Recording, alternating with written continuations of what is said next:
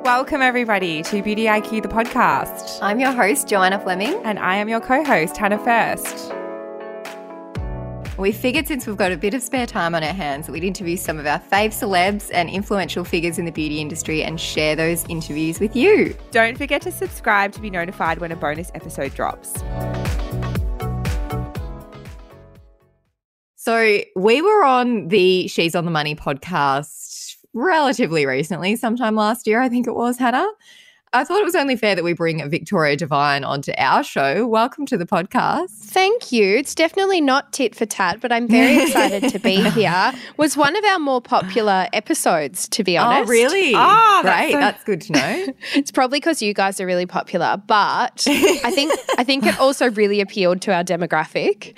Well, we thought that the finance advice would also be well appreciated by our audience, so it only made sense. So for anyone who hasn't listened to She's on the Money, Victoria is an award-winning financial advisor and she's the founder and host of She's on the Money, the podcast, which is basically finance advice for millennial women. And it's like the number one business podcast, I think, is that right? Yeah. In Australia. Yeah, which is really fun. Yeah. She's no big deal. Small flex, guys. Yeah. Small flex.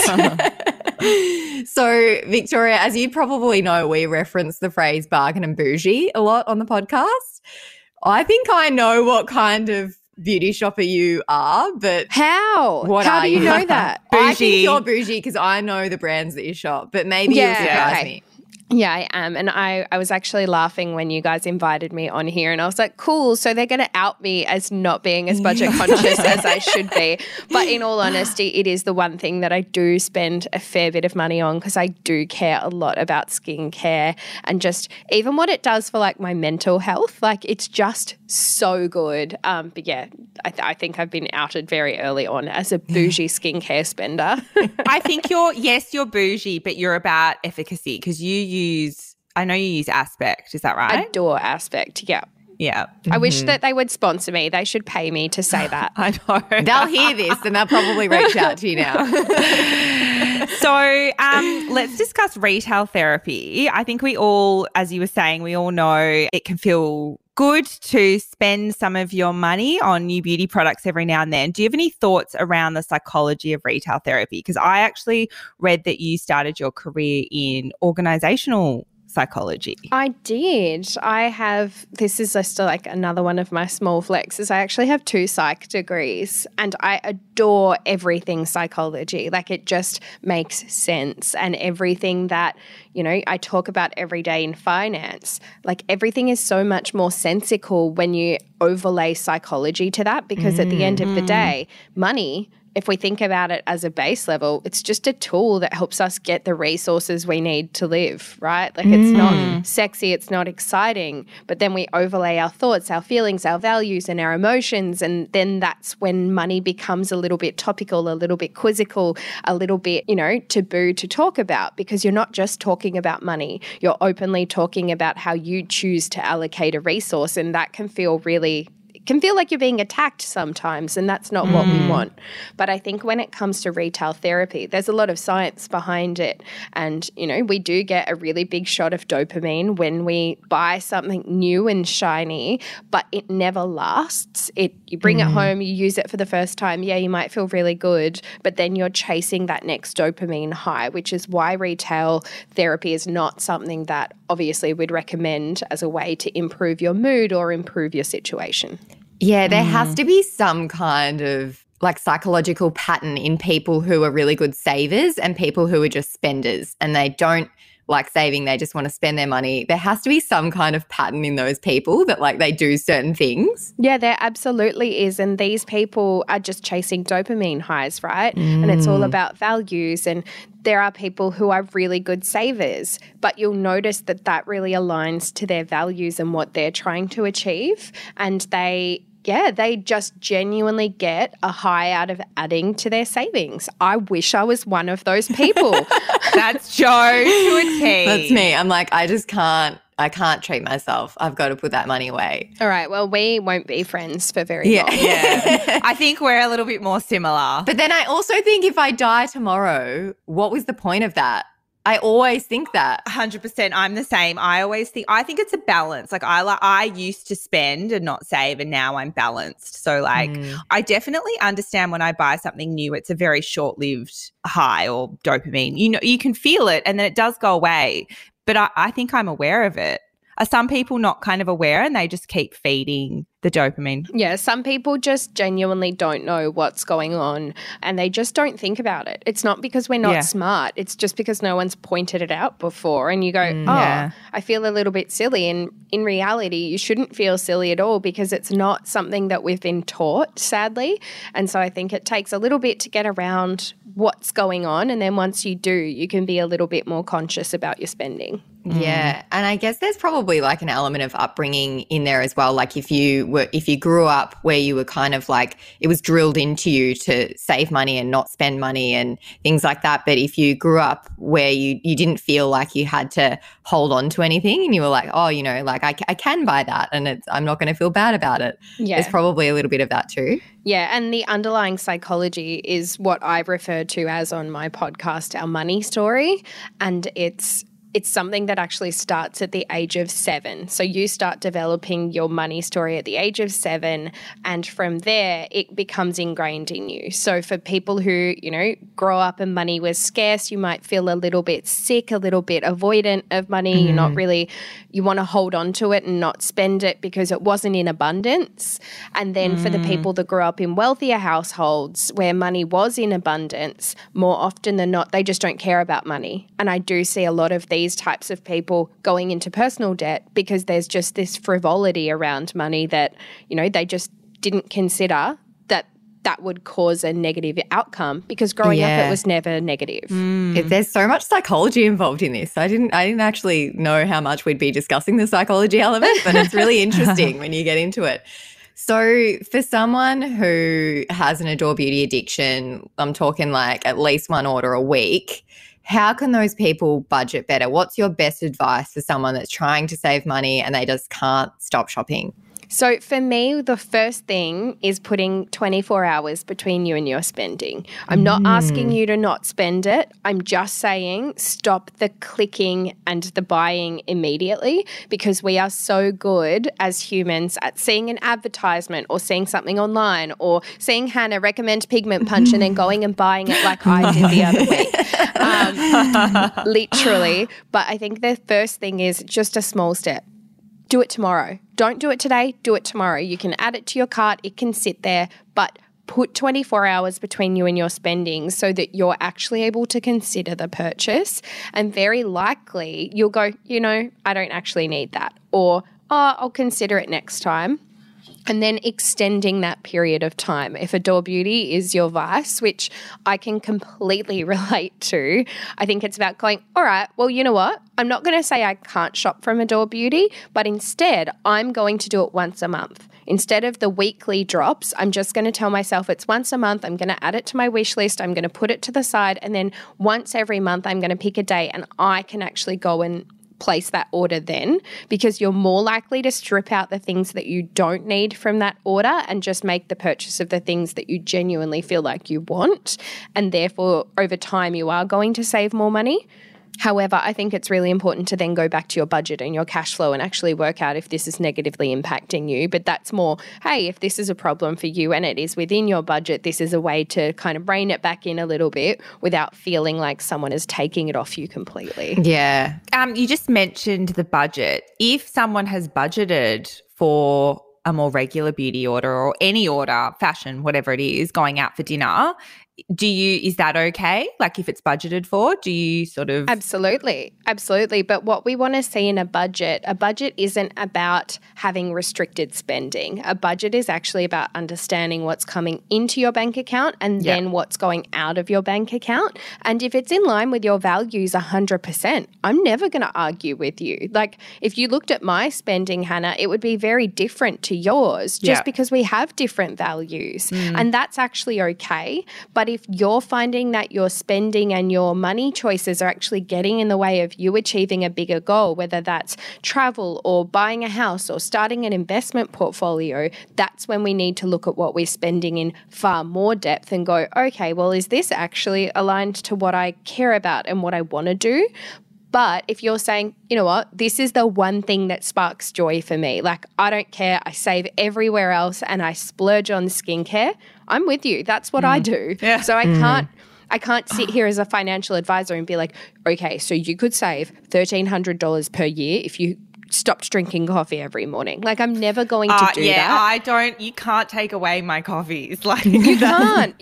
And that's just it, right? And that's a lot of people's responses. But so many financial advisors will say, okay, this is how to really cut your budget. I don't want that. I want my lifestyle. I want to enjoy life. And these are the things that I enjoy. And if you compare it, right, like I adore, without using the pun, skincare. Like I'm mad that I only get one Tim Tam per packet, but that is not the point. But I adore skincare, and that's kind of the thing that's my luxury in life, right? Like I don't just buy it, I research it, I like look it up, I'm learning about all of the ingredients, I'm listening to your podcast, I'm listening to other beauty podcasts, like I'm obsessed with literally everything beauty. And so for me, that's my vice. But I don't have an expensive gym membership like a lot of my friends do. I don't go out for dinner all of that often because I'm in bed by 8 p.m. because like I actually have to get beauty sleep.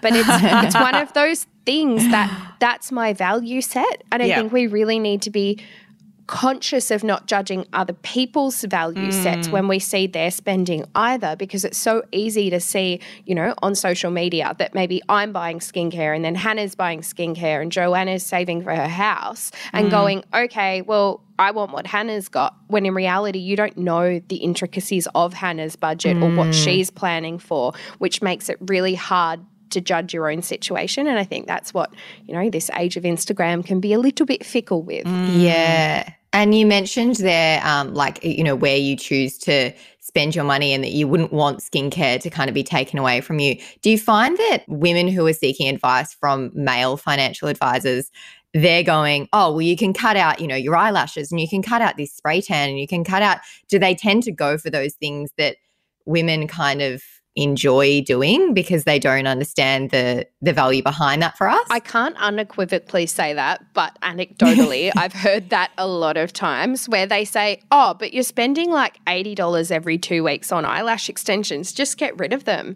It's like, do you know don't even start me. Do you know the confidence that can bring to some women? It is so important to remember that as a financial advisor, it's not actually my job to tell you, hey, here's how to save every single dollar. It's actually my job. Like if you really want to distill it down, it's my job to get you to a safe and comfortable retirement that is within your value set. That's my job. And if I then tell you to stop living within your values, that's not going to be sustainable. Like if I said to Hannah, don't live your life the way you live, cut out coffee, cut out skincare, like we will get you to retirement. You're going to get there and be miserable because you haven't lived life in the way you want. Not my vibe at all. Exactly. And if you came in, you'd be like, oh, yeah, cool, Victoria is not going to be my financial advisor.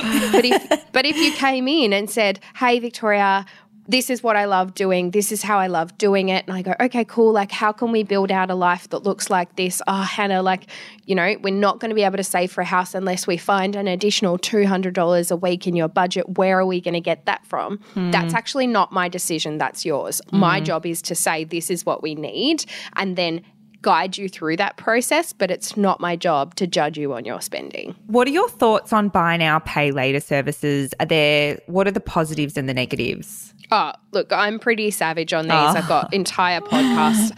I think that they are for you to just feel like you're not spending when in reality you actually now have a debt, and however you want to dress it, it is a credit card debt dressed up as something else. It's not to say that they're bad businesses. Like they're genius, right? Like they are genius businesses that have found a way to restructure the way people are using credit. But I think that they are unfortunately not the way that we as consumers should be shopping. I'd be concerned if you said you were all for them, to be honest. As a financial advisor, I think it's your duty to say. Yeah, look, if you want something, budget for it. Like at the end of the day, if you're saving up for whether it's a skincare product or like my team, I don't know if you saw on socials this week, but my team all bought bloody Air Wraps. Yes, we did see that. And they were very proud of themselves. But the thing, it was funny. We came into the office, they're like, Victoria, sorry, we were left unattended and we've all made this purchase. And I was like, what have you done? But none of them used a buy now, pay later scheme. None of them, didn't want it. And to be honest, that purchase was made because they've been talking about it for so long. Yeah. Like it was a no-brainer that when a good sale came up, they then purchased it. In my opinion, that was a smart buy. Yeah. It was a genius buy, but Yeah. that was in line with their values. They'd been planning for it. And I think if you're going to make some, last minute decisions and purchase something or add an additional thing to your cart, like let's rethink whether you actually need that and just be conscious shoppers. Like let's be really mindful and really purposeful about what we are bringing into our lives, because for every choice we make, there is an equal and opposite reaction. And that means that you're missing out on something down the track. So if you choose to take that $50 item out of your cart now, like you're not actually missing out. You're just pushing that purchase off for another time so that you can treat yourself down the track. And I think that we need to reframe it. We're not trying to miss out. We're just trying to do the right thing by our future selves. Yeah. What about cashback services like Shopback? Is that a smart way to save? Yes, absolutely. And this is, I guess, a lot of people are confused when I say, oh, I love them. But if you were going to make a purchase and you were already going to make that purchase, why aren't you finding other ways to save? Cashback apps like Shopback, which is arguably my favorite one. I've worked very closely with their team. And for me, it is just a no-brainer because these companies make money by sharing a referral with the shopper. They're not actually, marking up a price or charging an exorbitant plus amount so that you then get money back in your account. It's a genuine saving, and I think that that's really valuable. Yeah, for sure. So this question has absolutely nothing to do with beauty, but as we've said, I have been saving for a house for a long time, since I was like 21. I'm very fussy, so haven't gotten there yet. But a lot of my followers check in with me and ask how it's going. And being a single woman purchasing property alone, I've had a lot of negative experiences, particularly with agents. Yeah. But you bought your first home last year with your partner. Do you have any specific tips for women that might be purchasing property alone? Yes, I do. And this is such a powerful space, right? I'm so proud of you doing it on your own. And I think that so many people underestimate the power of one salary. Like if you can prove that you've got a good cash flow and you are able to save, which, on an average salary is so possible. We just tell ourselves these stories of like, oh, look, it's not possible. Women can't buy their own properties. But have you ever seen the same thing happen in reverse? Have you ever seen, oh, he's a young man. He's never going to be able to buy property on his own. I'm sorry. You guys are smart women earning arguably the same amount as our male counterparts. We are not going to get into the gender pay gap, but let's not go there. Let's not go there. It's a very slippery slope, especially for someone like me who's so opinionated. But I think that as a young woman, you have every opportunity available to you to save for a house. We just need to make sure that your budget is right, your values are in line with what we're trying to purchase, and you actually know the semantics of okay, I want to purchase an apartment or I want to purchase a house.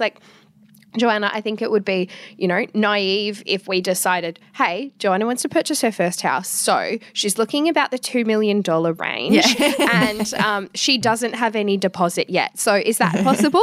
You'd just be like, well, clearly not. Let's be reasonable. What can we service? And I think then it's about working backwards. So what are you looking for? Let's work out how much that costs, and then let's use some handy calculators online to work out exactly what type of deposit we'd be looking at and go from there. So for me, and I know that your experience has been a little bit negative, which really frustrates me because it's not fair. And I think that so many agents underestimate us. I think it's about just having that conviction. And if you are feeling a little bit nervous about going along to an open for inspection or an auction, it's actually about communication.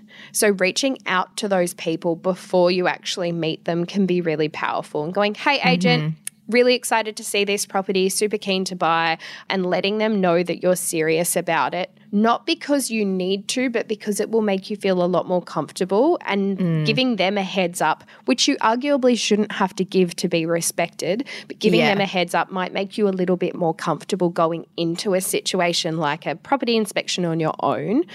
It sounds a little bit counterproductive of me as a, I would argue, independent young woman, but going alone sometimes is a little bit much. So if you've got someone that you can take along, whether that is a friend, like you could take Hannah, that's just going to give you a little bit more confidence than you had before, or somebody who knows the property market, like Joanna, let me come to your property inspections. And if anyone's rude, you best believe their heads will get bitten off. But I think it's important to just have a network around you as well, so you do feel supported in this process. Yeah, well, I think the issue for me is that my dad has come to inspections with me because he does work in property, and they don't even address me. They just look straight at my dad and ask for his details. Yeah, I was going to say something really bad happened to you at an auction, didn't it? Yeah, so I actually just missed out on an auction earlier in the year, and I was so close to getting it, and I missed out by one bid. And as the last person bidded,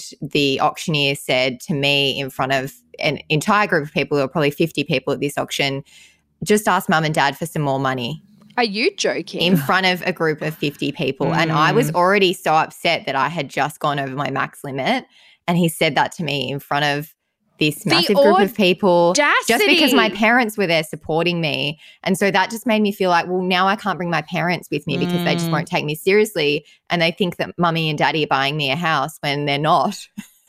I've been saving my ass off. So yeah, it's been a really, really hard experience. So for anyone out there that is also trying to do this on their own, I feel you in a big way. It is very hard, but you've given us some good tips there, Victoria, with hitting them up with an email beforehand. And look, that is gross. I hope you took that up with them after. I did. I was too upset about the auction. Otherwise I would have, but I just couldn't. I couldn't deal with it any longer. I just had to let it go. Yeah, look, I find that disgusting, and to be honest, it really upsets me that these are the experiences of people I know, because it's not fair. They would never say that to a male. But I think the most important thing here to remember is that's not actually a reflection of your capability. It's not a reflection of your ability to save and to buy and to be a good home buyer, right? That's actually a reflection of their closed-mindedness. It's a reflection of their inability to see that, you know, other people can be successful, and it's, to be honest, just a gross reflection of their personality. And 100%, because they would never say that to a man at an auction. So no, but the idea that they'd say that to anyone is really gross. And to be honest, I'm like low key rearing it a bit to be like, Joanna, who is it? I'm gonna go after them. I'll message you later. I'll send you the name. Call them out. So we know you're a bit of a beauty junkie, and I think you said before that beauty or skincare is a category that you like to spend money on. What are your fave products on rotation right now? I know it's hard to choose. Okay, so number one, I think, is the most basic, and we bonded over this at the start of our journey together, Hannah, and that's Phytostat 9. Like, I would die without my Phytostat 9 from that aspect. I feel like I buy that in bulk. Like, I don't, but it's probably the biggest thing in my budget because I use it probably too many places. I'm always like, dry spot, put it on my arm. Like, you shouldn't be putting that on your arm. I recently have been using their, what is it, the B serum? Extreme B17. Extreme B17. And I've also been using their C serum in the mornings that smells like oranges, and I adore. At night, I have actually been using the Sunday Riley Good Genes, and I've been really, really enjoying that. And I recently purchased the Glow Recipe Hyaluronic Acid just to have a little bit of a crack at, and that is the pretty hype good. on TikTok for that is real. Yeah, I've been obsessed with that as well. But yeah, I feel like that's probably the wrap of products I use. And I've also been using a lot of Serene. I don't know if you guys have heard of Serene, but it's a New Zealand-based skincare product with like sea minerals in it. And they have the most beautiful oil to foam cleanser. And I'm obsessed with it. It is really beautifully like thick and rich. Like, you know, most oil cleansers are really runny. Not like that at all. Really beautiful. And yeah, literally obsessed with Serene. Like, it is so beautiful. So if our audience have never listened to She's on the Money, Victoria, what are 3 basic financial tips you can leave us with? Oh, I always hate this because I'm like, cool, we've got more than 100 podcasts. Like, obviously, I've got more than 3. Narrow it down. Narrow it down. All right. So the first one is understand your budget. Not the sexiest of things. I'm really sorry. But understanding your budget for me is not actually about, and I said this earlier, but it's not about, restricting yourself or feeling bad about your spending. It's just you genuinely having an understanding of what's coming into your account and then what's going out of your account so that you know whether it's in line with your values or not. And I think that a lot of people bury their heads in the sand about this because they're like, oh, I don't want to look. It's going to make me feel so bad. I don't actually want to look at that because I've been spending on things I shouldn't have. But it's about drawing a line in the sand and saying, okay, well, that is what I spent. I'm actually proud of who I am as a person. How do I, budget for the future? Or what does that look like moving forward? Am I happy continuing the way I am, or do I need to change? And I think that if we can look at it from that perspective instead of a judgmental place, it's so much easier to, accept. But then also, we don't need to be hard on ourselves because it provides absolutely no value. If you look at your spending and you're upset with it, like, great, but there's actually no point being upset because we can't change what's already happened, but you can change what's going on in the future. So that's important.